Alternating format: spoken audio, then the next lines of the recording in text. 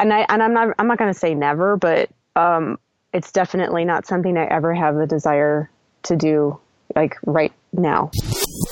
Diz Runs Radio, episode 557 starts in 3, 2.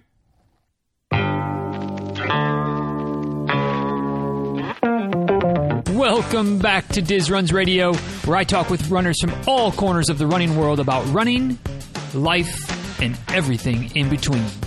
I'm your host, Denny Cray, and it's just about time to head out the door for an easy run and a great conversation. So if you're ready, then I'm ready. Let's get started.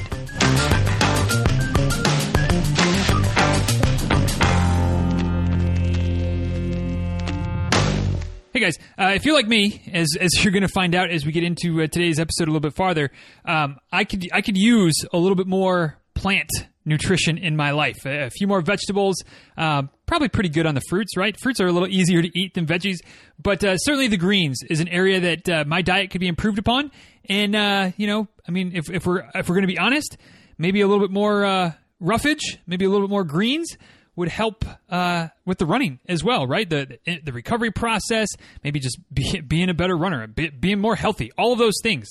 And one of the things that I'm trying to do to add a little bit more green to my diet is incorporate energy bits on a regular basis. So if you're unfamiliar with energy bits, they're tabs of algae, organically grown, naturally produced algae tabs that are just full of vitamins, nutrients, minerals, all of the things that the vegetables bring to our diets that our bodies need. And for someone like me that's a little bit short on veggies, it's a good little option to get some of those vitamins and minerals into the diet on a regular basis. So if you are already an Energy Bits user, or if you want to check them out, head over to energybits.com. I'm a fan of the recovery bits, actually, a slightly different type of algae, but still provides all the same benefits, basically. And make sure you use the code DizRuns at checkout so you can save 20% on your order. Again, energybits.com, type in the discount code DizRuns, all one word, and save 20%. And now, let's go ahead and get on with today's episode of the show. Hey guys, my guest today is someone that I recently started chatting up with on social media, which is kind of how a lot of people come about into my world and onto the show. And after really just a quick back and forth of a few little blips of conversation, I went ahead and just asked her to go ahead and join me on an episode of the show. And well, here we are. So today's guest is obviously a runner, and she also kind of cares about health and wellness on a much broader scale. I don't know about you, but I know that I'm always looking for ways to kind of improve my diet and hopefully maybe improve my running at the same time. So without any further ado, I'm sure that's something that we'll be talking about today with my guest for today's episode, Ms. Corine Green. Thanks for joining us today, Corine. Really appreciate you taking the time. Oh, thank you so much for having me. That was an awesome intro. Thank you. Oh, it's the one thing I script, kind of peek behind the curtain. It's the one scripted bit of the show, and everything else after that, we start flying from the seat of the pants, starting right about now. So, guys, if you enjoyed today's conversation and maybe want to connect more with Corine and find out what she's got going on and follow along, like I said, on the socials, it's a great place to interact, as most of us already know. Her handle on pretty much across all platforms is at Zucchini Runner. So you got to be able to spell zucchini, which can be slightly difficult, but ZUCCHINI Runner. I connected with her on Instagram, but she's on Facebook as well, and all across the places you can find her, Zucchini Runner. And we'll have everything linked up, as we always do, in the show notes. Today's episode, dizruns.com/557. So, Corine, the way we always start off the show is with the same simple question that for some runners is, or some folks, it's a pretty simple question to answer. And for some, it really kind of leads to some head scratching and some thinking about it a little bit, because it can be a little bit difficult, but that's just to simply ask, what is your favorite distance to race and why? So this question for me is an easy one. As soon as I heard this on some of your other podcasts, I was like, half marathon. Without a doubt. Okay. I've done 5Ks, 10Ks, crazy distance, trail runs, and a handful of full marathons. But I think that the half marathon is my favorite because it's challenging, but it's also over quickly. It's not as torturous as a 5K, and it's not as long and mental as a full marathon. So half marathon's definitely my favorite. And in terms of training too, it's the easiest to train for me and my schedule and my life. When I was training for a full marathon, I remember being out there and on mile 16, trudging along and seeing everybody starting to go around about their day and walking their dogs and playing at the park. And I'm like, why am I still out here? Why am I still doing this? So half marathon for sure. Yeah, that's as you probably would guess, it's a fairly common answer for a lot of the same reasons that you said. It fits into life a little bit easier. The recovery process isn't as bad, things like that. With that being a race distance that you enjoy, and also, I mean, it's just something that you know, like you said, and like others have said, it's more manageable to train for and kind of stay ready for. Do you tend to try to stay in about half marathon shape most of the time, or do you kind of let yourself relax a little bit when you're not training for a race and then build back up? How does that play out for you? Well, since I live in Arizona, the summers are intense and it's really hard to train through the summers out here. Some people do it and it's just fine, but I don't deal well with the heat, but ironically. It's a dry heat. You don't have to worry about it. It's a dry heat. Yeah. You just melt as soon as you go outside. No big deal. So I would say that I try to stay in half marathon shape for most of the year, but when it comes to summertime, that's when I focus more on trail running. Because then I can head up north to all the cooler places in Arizona and do some races up there. And then it's kind of my like mental break from the rigidity, if you will, of road running, to focus on trails and do some more lighthearted stuff, not worry about pace, just go out and run and enjoy. But I would say for the rest of the year, when the other 8 months, when it's nice out here, I definitely try to stay, my long runs are around 10 miles. Right. Yeah. I mean, if you do that, you can basically jump in a race anytime you want to, and maybe not be able to race your best of the best, but you can go out there and do a half marathon anytime. No question. Yeah, it's just how painful will it be? How trained are you for it, Because I've definitely had those where I'm like, I could do this. I did one 10-mile run. I can go out and do this half marathon, and then I can barely walk. Right. Yeah, it always depends. I heard there's a quote somewhere, I can't remember who said it, but something about it's the pace that kills, never the intensity, or never the distance. Sorry, it's the pace, not the distance. Yes. So you could have gone out and just cruised 13 without being that big of a deal. But if you start to decide to race it and you're not well prepared, that's where you get yourself into trouble. Yeah, that's a good quote. I like that. I haven't heard that, but it's very true. Yeah, definitely. So how'd you get into our sport? Where did you get bit by the running bug? How long has it been, and how'd you get started? Well, I have liked running ever since I was a kid. When we had gym in, grade school and we would run the mile, I really liked running the mile then. I liked doing sprints. And then when I was in high school, I was on track for a couple of years. And then when I was in college, I used running to kind of unwind a little bit, but it wasn't like one long, stream. It was like bits and pieces all throughout my life. So it's always been something I've enjoyed, but I didn't really, really get into it until, probably when I was like late 20s, early 30s. I was in a not so great marriage at the time, and my escape was running. And so that's when I started getting a little bit more serious about it. And I was older, and so I had kind of more of that mental strength, with runs to go out and like get a little bit more serious about it. And then didn't really get serious about it and actually start like doing races and stuff like that until probably 8 years ago.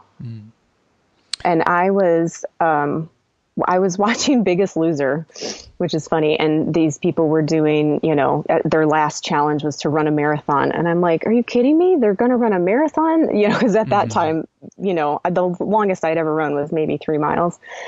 And so I was like, I can do this. I'm going to do a marathon, I can do this. And then I also watched Running the Sahara. Have you ever seen that? Bits and pieces. And I've had actually, Charlie and Ray both have been two of the three guys from that documentary that have been on the show way back in the Wayback archives. Oh, I'm going to have to go and listen to that. Very cool. Yeah. So I watched that with my husband, and I was just sitting there in awe. And I'm like, if these guys can run for days and days and days and just keep going, like it was kind of what you just said earlier about the pace and all that. I'm like, I can do it. I don't have to go race it, but I can complete it, whether I'm walking or running or whatever. And so that was like the initial, like that documentary really lit the fire under me. And it was like, yes, I can do this. I'm going to find a way to do this. Was it a smooth sailing process, or were there some? I mean, I have to imagine, and now the laugh makes it even more imaginative that maybe it wasn't. So, how did it play out for you? It was not smooth sailing. So I'm trying to remember how this went. So going back to when I was married previously and it wasn't so great, I had gotten a couple of injuries at that point in time, because I would just go out and hammer the pavement, and there was no rhyme or reason to. I just went out and ran as fast as I could every single time I went, and 3 to 4 times a week. And of course, I got shin splints, and then I had what I know now is just a tight piriformis, but it was misdiagnosed as bursitis. Oh, wow. And so for 2 years, I stopped running because I was like, bursitis, oh my God, like everything I had read about it, it was like surgery. It was the only way to help it, or just not running.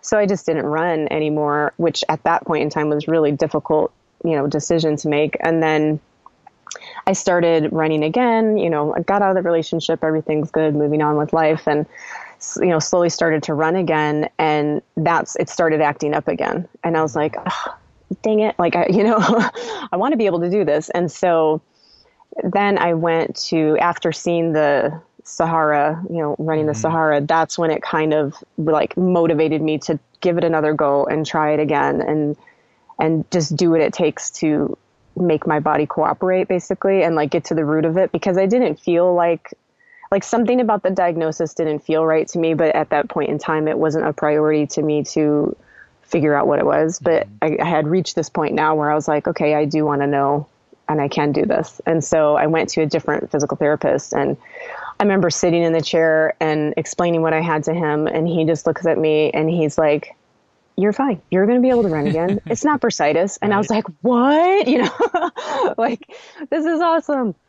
And so then he just told me it was a tight piriformis, and that we had to stretch it and do strengthening exercises, and that it would be fine. And he's like, you probably shouldn't go run this marathon that you want. Cause I had my eye on doing a marathon, and the San Diego marathon, the rock and roll one. And he's like, you probably shouldn't do full marathon, but you'll be ready for a half by this point in time. And then I signed up for, Havasu half was my first half marathon. And my husband said that he would run it with me and do all the training runs with me. So I was like, all right. And so that was kind of, I worked through the issues and he ran with me. And so that really helped. I think that was a huge turning point for me. And then I was hooked. Gotcha. Yeah, it's and then once you're hooked, you can't get away with it or away from it. So obviously, then ended up doing a marathon at some point. What was that first marathon like?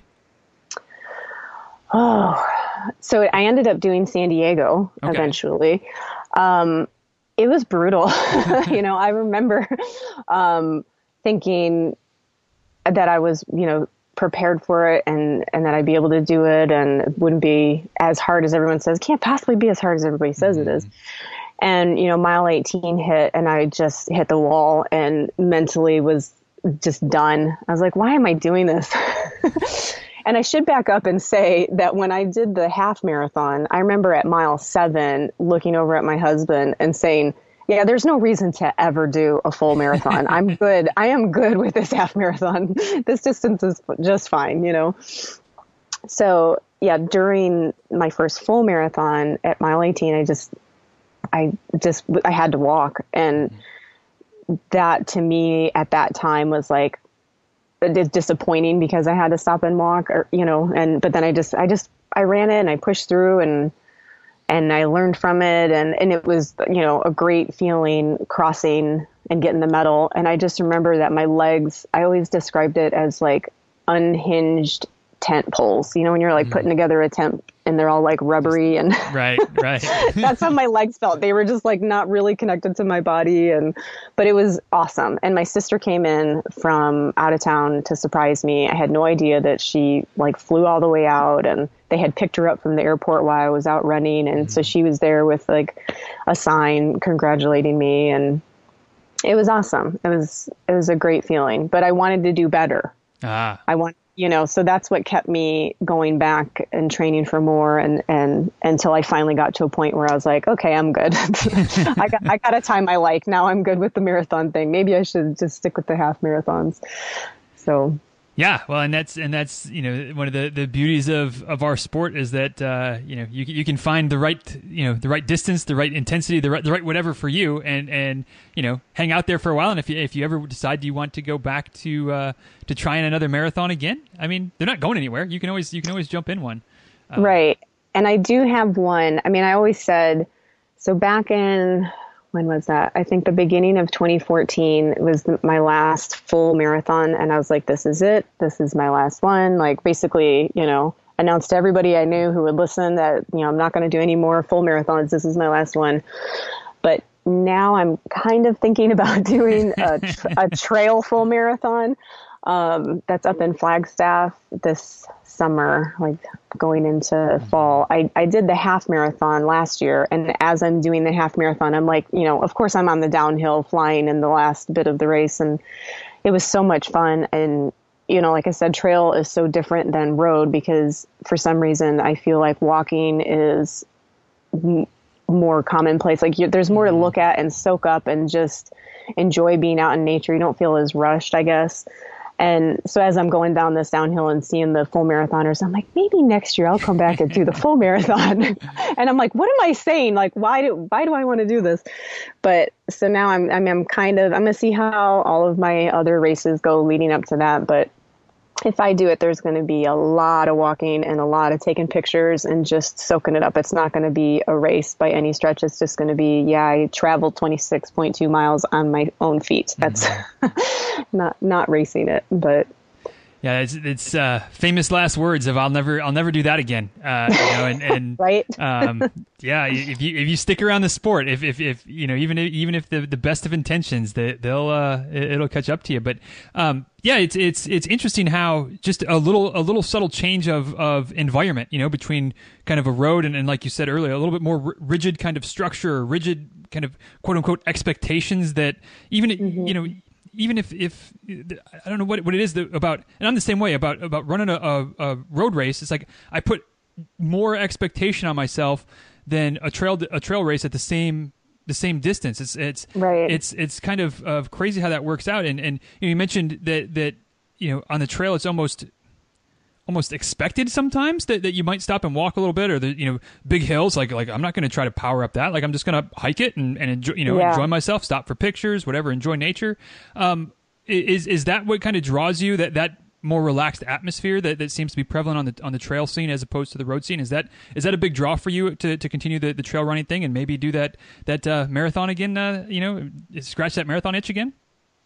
I think so, and part of why I'm going back to this marathon is because I had registered for it way back in either 2012 or 2013. And then I ended up getting sick and I didn't get the training runs in. I mean, it's at like 8,500 feet elevation, climbs up to 9,200 feet. And, I'm down in the valley at 1,000 feet. It's like a big difference to go and do it. So it's a super challenging race. And I kind of just chickened out. Like I got sick and then the training runs didn't happen. And so it's kind of like this bucket list item that I didn't know was a bucket list item until I was out there a year ago doing the half. And then I'm like, I should really just come and do this. I think I'll feel good. Like I think I'm in a better place now. I think that back, when I originally registered for it, I was way more concerned about pace. And I felt like if I couldn't run it at that pace, then I shouldn't do it. You know what I mean? Right. And so to answer the question, it's like, absolutely. I think that's what draws me to trail running. That's what's always drawn me to trail running, is that it's so peaceful. It's just you out in nature. And I don't wear headphones when I trail run typically. Sometimes I do, but most of the time for safety reasons, I just feel like, because there's mountain bikers like whizzing past you sometimes and animals, Right. I want to know if a javelina is going to come up behind me, and charge at me.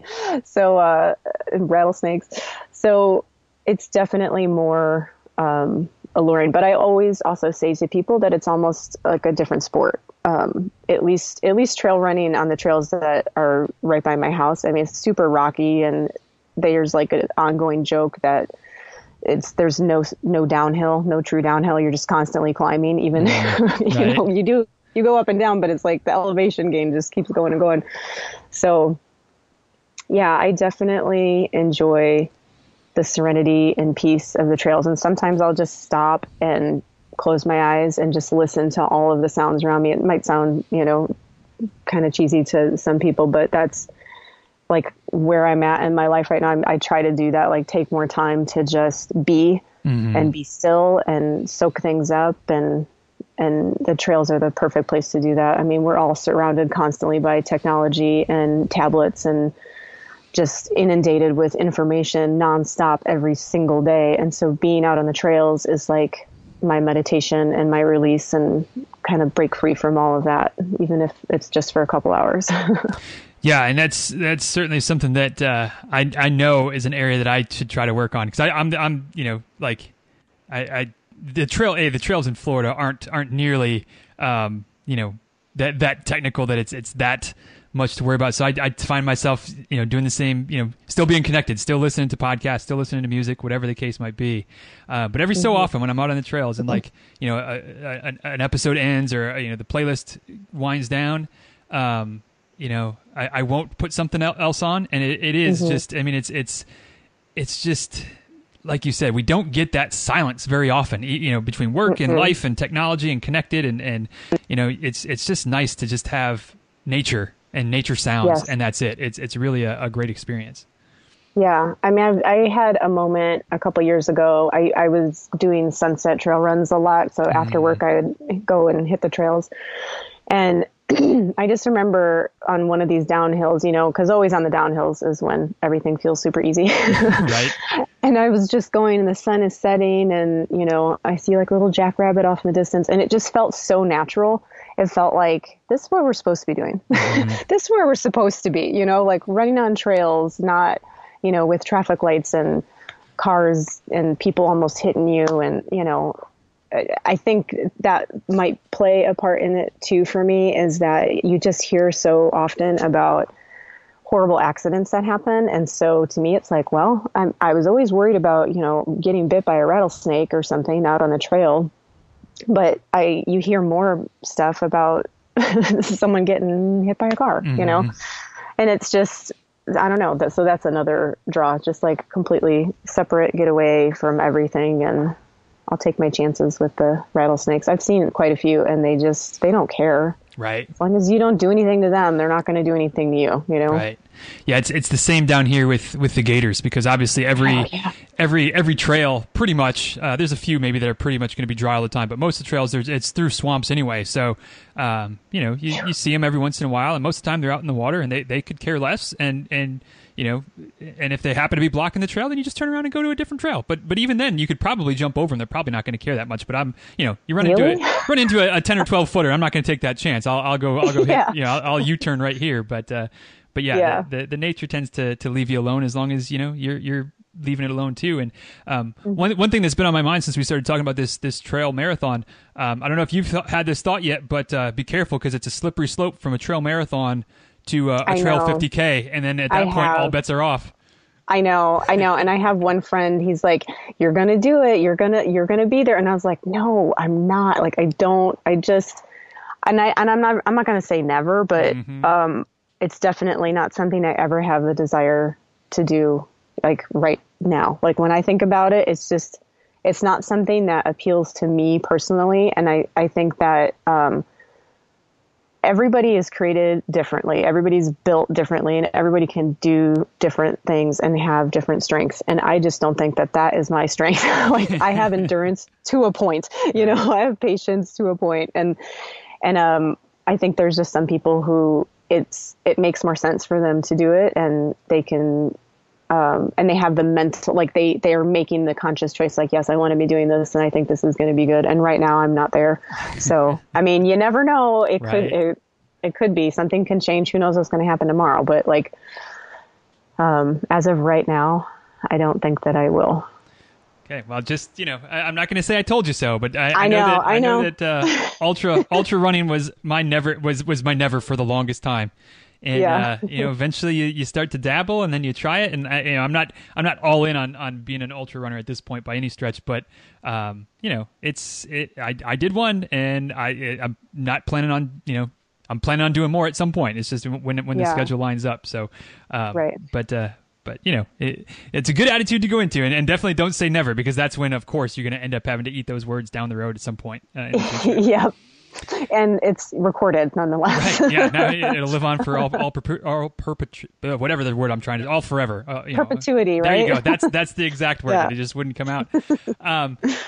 Shifting gears just a little bit, Corine, but not too far off of certainly not even off the running topic just yet. But one of the things that I know we went back and forth on for a little bit before we put this whole let's have a chat on the podcast, Train in Motion, was heart rate training. It's something that I've been talking about it a lot. And I did an episode a few weeks ago about kind of some of the things that I've learned in the first few months of really being dedicated to just doing heart rate training. And you'd said that it's something that you'd kind of dabbled in before, and maybe we're thinking about getting back to a little bit more seriously if my memory serves. What's your heart rate training and running by heart rate, running by effort?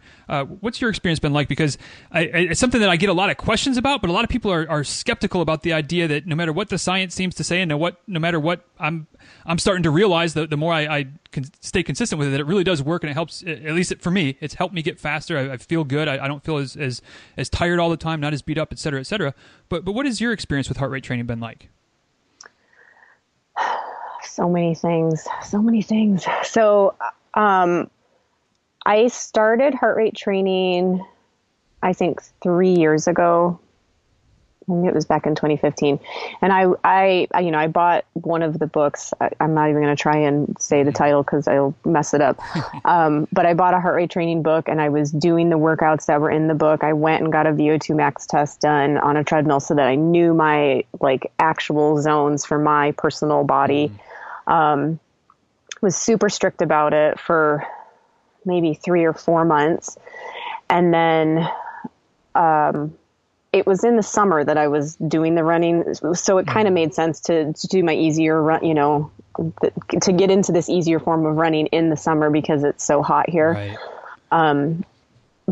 But I got out of it because I didn't notice anything beneficial at that time. And I think it's because I started in such the heat of the summer. I almost noticed a decrease in everything. Right. And I think it was because I was doing too little. And so it's been a very roller coaster learning process for me with the heart rate training. And so where I'm at now is I just make sure that I don't ever get into the max heart rate zone on any of my runs unless it's for a very short amount of time. So for me, I try to just keep my heart rate under 160. And I know on one of your podcasts, you said 140. And then I'm like, oh man, maybe I should be keeping it lower. So I've been paying more attention since then. But for me, it's been working pretty well to just not go above 160. And that's threshold still. So that's just once, for people who don't know anything about heart rate training, that's just one step below max. But the threshold range is pretty big. It's usually I think for me, it's 147 to 160, the high 160s. And then you get into max at that point. But that has seemed to work really well for me because when I do, and that's just a regular, that could be in a tempo run that I would be in threshold for part of it, and then do little cool downs. If I'm doing intervals, I'll just walk, and then that'll bring my heart rate way down so that my average heart rate, I just try to keep it so that my average heart rate is always under 160, which was just in the summer when I first started it, trying to do that. It's I was walking all the time. It to do a zone 2 run in the summer, I was going so slow that I'm I should just walk at this point because I'm just going to hurt myself trying to run this slow, But I will say that I got so in 2016, I didn't run as much. I kind of took that year off, and that's a whole other conversation for a different podcast, probably, as to why I did that. But I got back into running more seriously again in 2017, was like, okay, I'm going to, start doing this more. And so at the beginning of this year, I ran a half marathon and was like, okay, I'm going to try and beat one of my previously, I can't believe I got this times. And all of my training runs were very, like in a lower heart rate zone and just not super, I didn't go max on any of them, but then come race day, I didn't look at my heart rate at all. And I just ran by feel and I had a really good race, and I ended up being in max heart rate for probably 45 minutes of the race, but I felt okay afterwards. And I think that that's the biggest difference with heart rate training, is that you do all of the work and you're building up your muscle. Like the heart is a muscle, and it's just like anything else. If you work it too hard, too fast all the time and never give it a chance to take a break or just rest, it never truly gets a break. It's always working.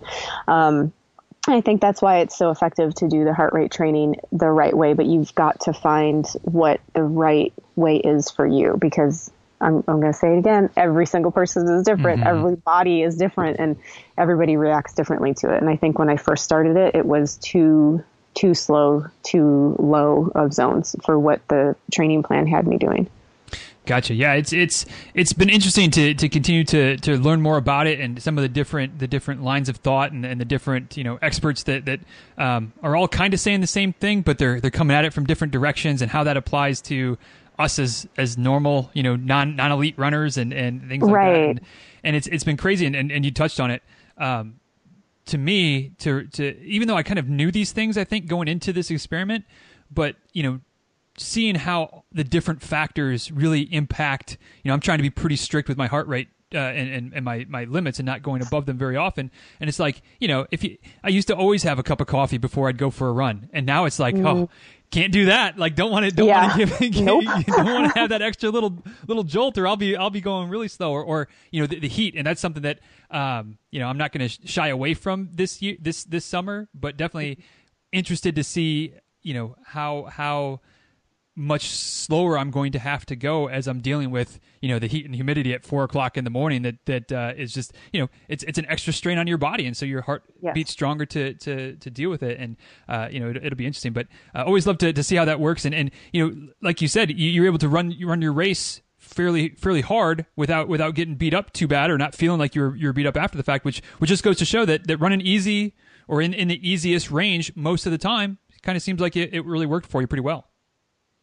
Yeah. And I was in, I still had plenty of threshold runs. Like I said, I was still, just trying to keep it under 160, and I just didn't go into the max. And I don't want to speak for all runners, so I'll just say for me, like I said, when I was running, over 10 years ago, when I first started getting into it, and I would just pound the pavement, like I knew that I was running hard, but I didn't know, like I can guarantee you, if I put on a heart rate monitor on my old self, I was running at max every single run, but I didn't know. I mean, I think that a lot of people think that if I'm out running, especially when you're new to running, if I'm out running, I need to be completely out of breath and not able to hold a conversation, when it should be the exact opposite. Right.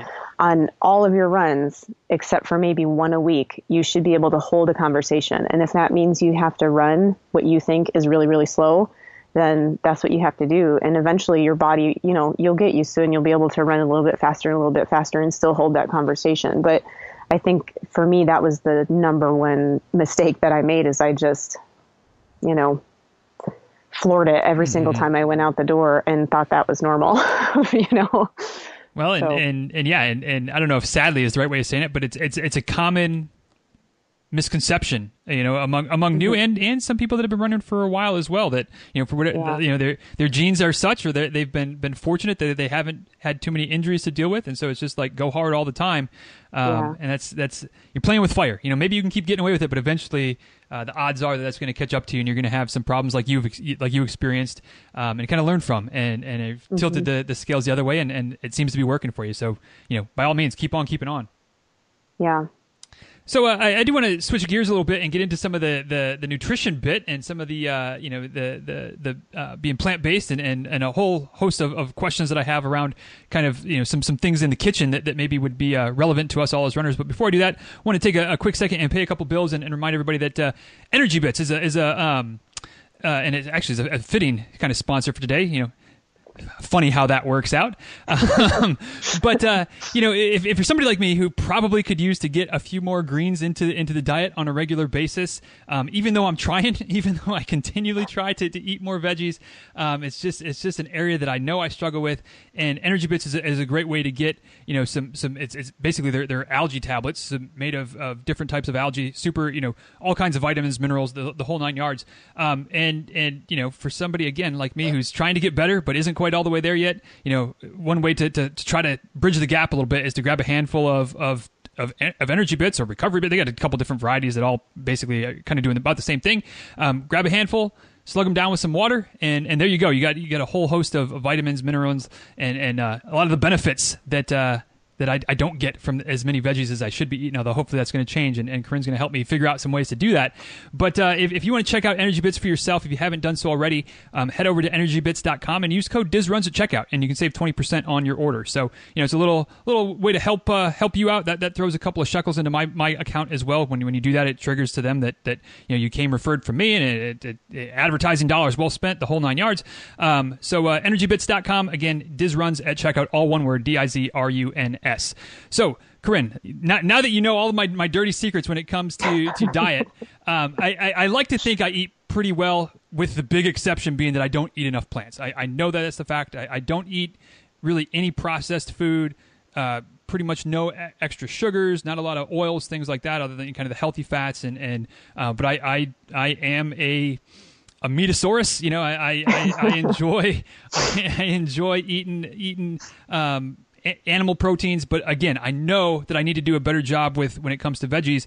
And a big part of my hesitation is that, it's like you can only steam or saute things so many times before you just kind of get sick of doing the same thing over and over and over again. So, I'll use that as kind of the setup to start getting into a little bit of conversation when it comes to kind of being plant-based and having a variety in your diet.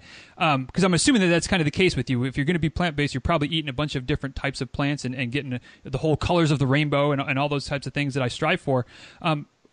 Am I on track that's kind of how you do it? And how do you, well, actually back up just a second. How did you get into being a plant-based, runner, or just a plant-based human in general? And then we'll kind of go from there for maybe scratching my itch for some ideas to be a little bit better at incorporating more veggies into my diet. Okay.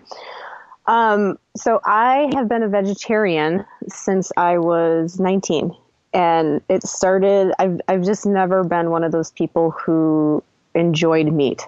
So for me, it was an easy switch to make. I think when I was like 7 or 8, I was eating a chicken wing and I saw a vein in it, and it just totally creeped me out. And I asked my mom, it's like, is this a vein? Like the veins that like you see in hands? Cause like that was the only connection I could make. And she was like, yeah, it is. Just eat it. Like typical mom of 5. She's like, just eat that, this food. And it just grossed me out and I couldn't eat it. And then I had the same realization with ribs. I was eating ribs once. And I remember at one point on a family vacation, we were driving past cows on the side of the road. And this one cow was really skinny. And my brother said, oh, you can see it's ribs. And I was like, ribs? Wait a second. Ribs? Yeah. And like, I started making this connection. It just grossed me out. So like, to me, it's just been, I don't know, natural. Like for me, it's not natural to want to eat meat. For me personally, it's not natural. So it wasn't a hard switch. I had a friend in college who was like, oh, I went vegetarian and I lost some weight. And I was like, oh, cool. I'm going to do that too. Cause I don't really like to eat meat anyway. And so ever since then, I cut more and more stuff out. I was just eating fish for a while, and then I was just eating tuna fish. And then I was eating shrimp, and I got some funky shrimp that scared me. And so then I stopped eating that, like they still had the thing, I don't know what, like the little black thing that goes around the back. And I was like, oh, so it's just always grossed me out. And it's really easy for me to not eat meat. The harder thing is cheese and eggs. So that I go back and forth on all the time. Right now I'm in a, no, like I still eat bits of dairy. Like if I go out to a restaurant and I get a salad and they sprinkle feta cheese on it, I'm not going to send it back and Right. tell them that it needs to be completely vegan, just because it's everywhere. It's in everything. And it's not that it's impossible. It's just that I choose to, I go 99% vegan right now. But if I get cheese and I'm on a pizza when I'm out with family, like a little bit of it, that's totally fine. And I'm okay with that. And, if there's eggs in something, like I'll eat that. So that's why I say plant-based, because there are people who are 100% vegan, completely hardcore. And, I don't want to identify as that, because that's not exactly what I am. But and the eggs, they gross me out too sometimes. So that's why I don't eat those. So, but that's basically what it comes down to. But then the secondary thing is health reasons, obviously. For me, it felt better right away. As soon as I cut meat out of my diet, I noticed that my digestion improved. And same thing with dairy. I went through a period where I was kind of lactose intolerant. That was a stressful time in my life. And, your intestines are your emotions. And so I was going through a stressful time, and the dairy I couldn't handle it at that point. So I've gone through different phases of that, but gotcha. That answers the question. Very meandering. Yeah, no. That's fine. And I think that, that in my experience of talking to folks at various points along the way, that's kind of common, is that, it's a dabble. And I appreciate the honesty that, you kind of go back and forth sometimes, and that's okay too, that you don't have to paint yourself into one box and that's it. Like, right. It's okay to come and go, and depending on whatever your definition is of whatever, of anything really. I mean, you could do that with heart rate training. You could do that with yoga. You could do that with anything of how you might kind of come and go from it. And in this case, we're talking obviously about being plant-based. So, to kind of get back into what I had kind of set up before, for somebody like me, who honestly, I really do want to eat more vegetables. I just don't make it happen. And I have nobody to blame but myself, since I do the majority of the grocery shopping. I do the majority of the cooking at our house. It falls on me as far as being better with putting more veggies on my plate, on my wife's plate, on my daughter's plate. For somebody like that, somebody who is trying to be a little healthier, get a little more plants into the diet. Outside, we're pretty good with broccoli, with carrots. My daughter likes corn a lot. I kind of try to stay away from it a little bit. But the simple things, we can kind of handle that. But where is a good place to kind of start to branch out a little bit and add some more, whether it's different types of produce, different ways of preparing it, things like that. And I know that's a very broad and not very probably great question to ask. But for somebody who's trying to get started, whether it's myself or people listening, any good suggestions for ways to start getting a little bit more greens and produce into the diet? Well, in a normal situation, if someone asked me this question, I would put the question back on them and say, why do you think that you don't, like, what's your number one blockage? Like, what's your number one barricade to eating more plants? I think that for me, it comes down to, well, this is such a terrible answer, but it's true. So why not? Just be the truth. Just say the truth. Yeah, exactly. It'll help other people too. Yeah, exactly. So, I have like I said, I have my handful of things that are things that either I've eaten forever since as a kid growing up, that I've tried, that I know how I like them. I know how to prepare them, things like that. And I am a cheap SOB, and I hate the idea of buying things that I don't know if I'm going to like them, or I don't know how to prepare them, and then wasting it because I didn't like it, or I prepared it in a way that just wasn't something that I would like. And so then that, when I do that, then that immediately turns me off to that type of food forever, at least in my mind. So I think that there's a little bit of a fear factor as far as, that might look good and maybe it sounds good, but like, I don't know if I could prepare it, and so I'm not going to even try, type of thing, if that makes sense. Yes, it does.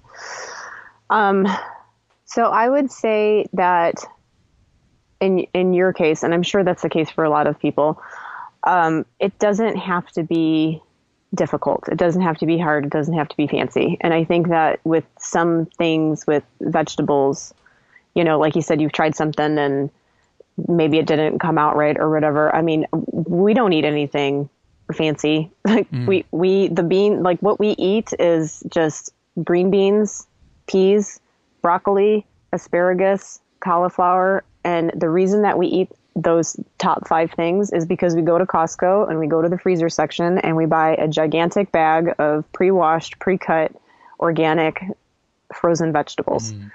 And then we have them in the fridge and they don't go bad. You don't have to worry about prepping them right or wrong because it's already done for you and it's inexpensive. So problem solved. That works. And that's, and I appreciate that because, it's one of those things. And I don't know that I've had this problem, but I know that it's something that can be out there that, if you're going to get, kind of maybe the misperception that frozen food is just, it's not fresh, so it's not good, but that's not the case because a lot of times, and you can clear this up more than I can probably, but a lot of times the frozen stuff was picked actually when it was actually fresh as opposed to before it was ripe and then shipped. So it may even be almost, in a lot of cases, more healthy than some of the stuff that you might find in the produce section, at least from a nutrient density perspective. Yes, exactly. And, I've been living off of that stuff for a while and I'm pretty healthy. So, I would say I haven't noticed a difference in, a canned vegetables are where there's no nutrition. You're just basically eating fiber at that point. But when it's frozen, you're exactly right. It's picked when it's ripe versus before it's ripe, and it's flash frozen immediately and then shipped off to you. And then we steam them. Most of the time we steam them. And they do Brussels sprouts too, that are already seasoned at Costco. Those just come and go. And some of these, all of them come and go. How, I don't know if you guys know how Costco is, but they'll have something that you love for 3 months and then they'll switch it out to something else. And you're like, no, where did the Brussels sprouts go? But, and there's, tricks to certain vegetables, but I would say, don't overly complicate it and just kind of shift your thinking instead of thinking, oh, we're going to have burgers tonight. And, maybe we'll have this as the toppings on the burger. And then maybe we'll have, cut up fruit or whatever. Instead of thinking of the meat portion of the meal first, think of the vegetables first, because you want to eat more of the vegetables anyway, and then a smaller serving of the meat if you're just trying to add more vegetables to your diet. So that's what I always recommend to people, is to just shift your thinking. Don't look at the meat as the star of the plate, look at the vegetables as the star of the plate. And that right there will help you kind of shift things around, because meat is easy. Meat is already done for you, basically, without getting into the, you don't have to do anything but pick up a package and it's prepared and it's done. And so that's the easy part. The vegetables are definitely the harder part. So give them more focus and more attention. And then the other thing that I would add, when you were talking about flavors and that type of thing, just spices. I mean, it's the same thing with meat. You can't just throw a burger. I mean, you can, but it's not going to, depending on the quality of the meat, it could taste good or bad or whatever, but you're always going to season that, even if it's just with salt and pepper. So you have to do the same thing with vegetables. And a lot of the time, if you pair vegetables with some sort of fat, whether it be coconut oil or margarine, like a vegan margarine, or olive oil, that always helps the flavor. It helps to just brighten it up a little bit and experiment. We have tried so many different varieties of spices, and sometimes the thing, stuff doesn't turn out, but you did the work, you got the food, you're eating it, and you don't want to waste it. So you just eat it and try again the next time and come up with a different, spice. Oh, it turns out I don't really like cumin, or it turns out I don't really like curry, But a lot of places have spice blends, and that's a good place to start too, because then that way they have the blend already done for you. It, hopefully is something that is good and agreeable to your palate that you can try and use on it. Hummus is another good thing to add into your vegetables. So we eat what we call veggie mash a lot of the time in our house. And it's just exactly how it sounds. It's just a bunch of vegetables. Like we'll do broccoli and peas and green beans that are all cut up. And then we'll put in a little packet or a little scoop of hummus to add some creaminess to it. Salt and pepper and, one of our favorite spice blends. And we kind of have different, like a Mexican spice blend and an Italian spice blend and an Indian spice blend. So you can change the flavor profile of the vegetables, the same vegetables that you're eating with some spices.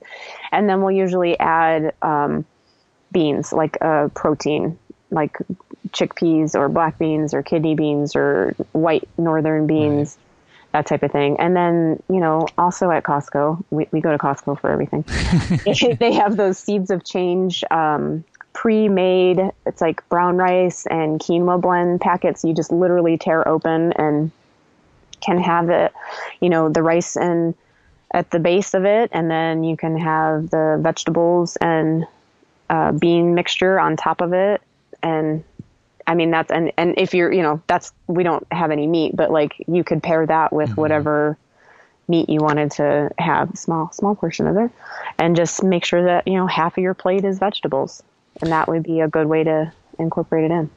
Yeah. There's obviously a lot of goodness in there and things that people can go back and listen to. And one of the big things that stood out to me is that,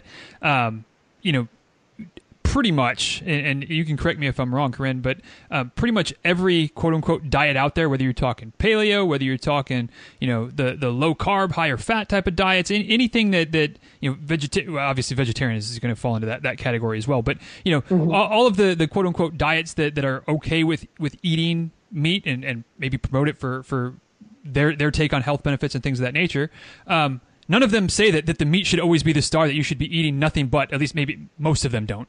The more reputable ones, they all still say half of your plate should be vegetables, half of so to like you said earlier, to make sure to still think about the veggies first, and then how you're going to pair that with, if you're going to add meat, to add meat, or how you're going to pair that with other starches or other proteins or whatever you're going to do.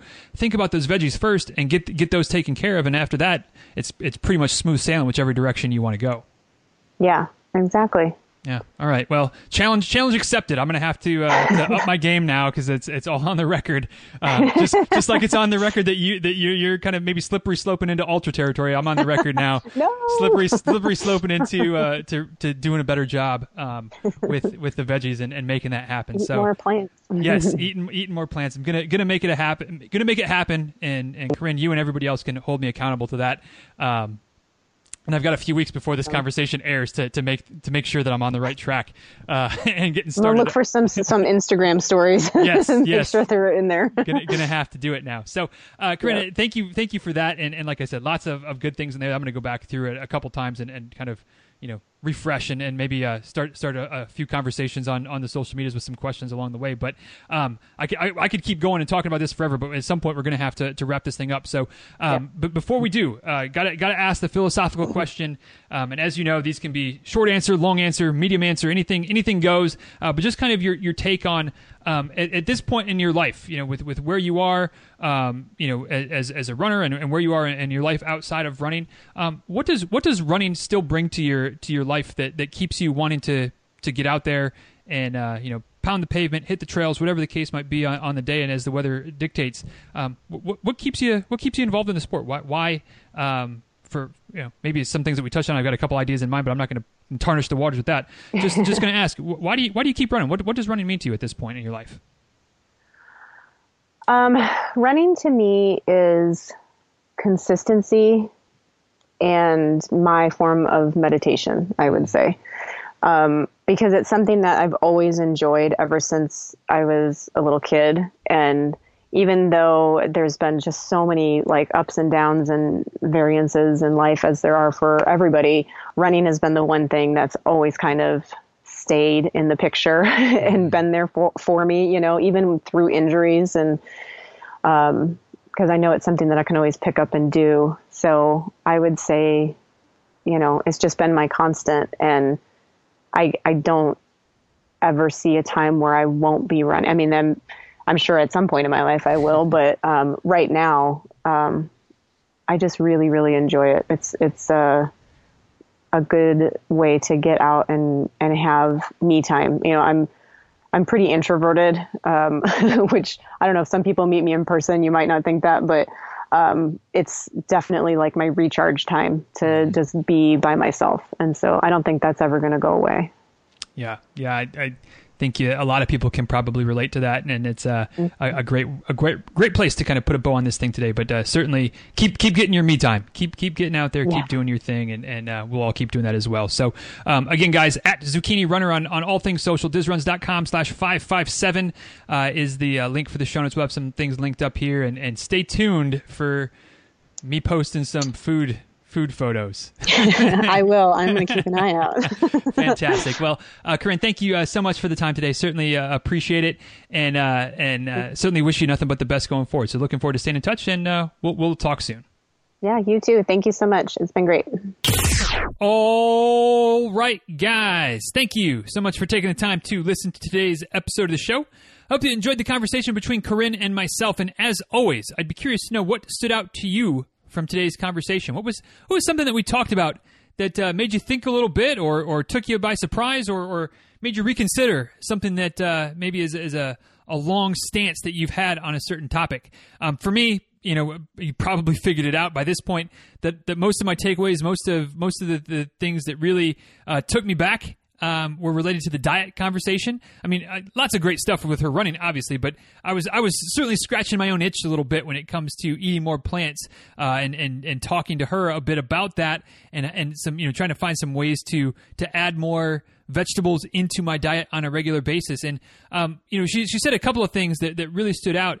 And I'm going to go in even farther than I did on the episode about this when it comes to making vegetables something that you actually put some thought and effort into thinking about beforehand, as opposed to making that the afterthought of, oh, what am I going to have with my, insert steak, chicken, fish, whatever the case might be tonight. She's right. She was 100% right that for me, in the cooking that I do for our family, that the veggies tend to be kind of that afterthought. When Rebecca asked me, hey, what are do you have plans for dinner? What are you going to make for dinner tonight? It's never, oh, we're going to have this veggie and this veggie and this veggie, and we're also going to have, some steak or some hamburger or some pork chop or whatever the case might be. It's always, oh yeah, I'm going to make this, and it's always the meat dish. It's the kind of that's how I think about meals, and especially how I think about dinner. And there's no reason that can't change. There's no reason that I can't put more thought into the veggies and having some different options, and then how to prepare them, or what, which different veggies are we going to have tonight in addition to whatever, quote unquote side dish the meat happens to be for that meal. Just a completely different way of thinking about it. But if I'm going to tie it into running, it's the same thing that we tend to do with our warm-ups, with our cool downs, with our foam rolling, with our strength training, with all of those quote-unquote little things that are so important. When we think of our running and our progress as runners, we think of our training, our running, our speed workouts, our tempo runs, our long runs, our easy runs. We think of the running. And all of the other stuff simply becomes an afterthought. Oh yeah, if I have time, I'll think about doing some foam rolling. I'll think about doing some stretching. Yeah, I definitely need to do more strength training. How many of you have had one of those conversations with yourself? Lord knows I have. I'm guilty here too. We make those little things an afterthought, just like I certainly am guilty of making the vegetables the afterthought when it comes to the dinner. So there's a little tie-in with my takeaway today of how it's the same in both situations with running and with my diet, that some of the things that I make an afterthought of need to be as much, if not more, of a priority than the thing that to me is the quote-unquote main dish. So a little bit conflicted today, a little bit reminded that I need to do better on multiple fronts of turning some of the things that I've deemed an afterthought into more of a priority. And that was my takeaway from the conversation today with Corine. What about you? What stood out to you from our conversation? Let me know. Shoot me a tweet at DizRuns. Shoot me an email, dizruns@gmail.com. And as always, you can head over to the show notes for this episode or any episode and leave your feedback, comments, takeaways there as well. And again, for today's episode, that's dizruns.com/557. So with that, that's where we'll go ahead and put a bow on this thing for today. Thank you for listening. Hope you enjoyed this conversation. And thanks also to Energy Bits for supporting the show. And thank you, you guys for supporting the sponsors. Your support of the sponsors, whether it's Energy Bits, whether it's Health IQ, whether it's RunningShoesGuru.com, whoever it is, when you support the sponsors, it helps them their business to continue to grow, which helps them to want to advertise on the show, which obviously that helps keep the lights on here and keep the show growing on my end as well. So thank you for supporting the sponsors in today. Again, EnergyBits.com. Diz runs at checkout to save 20%. And until next time, please be well. Take good care. Thanks for listening. And we'll talk soon. See you guys.